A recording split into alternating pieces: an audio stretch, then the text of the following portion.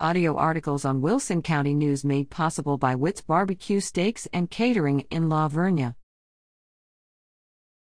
More ice snow Thursday, Wilson County government offices reopened, schools stay closed.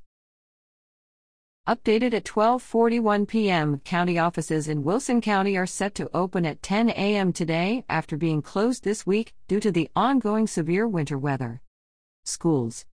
With temperatures continuing to hover around freezing and a mix of snow and sleet settling in today, power and water issues are also impacting campuses.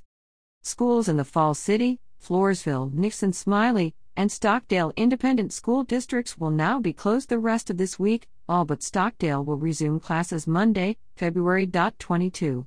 Stockdale students have a student holiday Monday and return to class next Tuesday. Wilson County News continues to work to keep our communities informed and connected.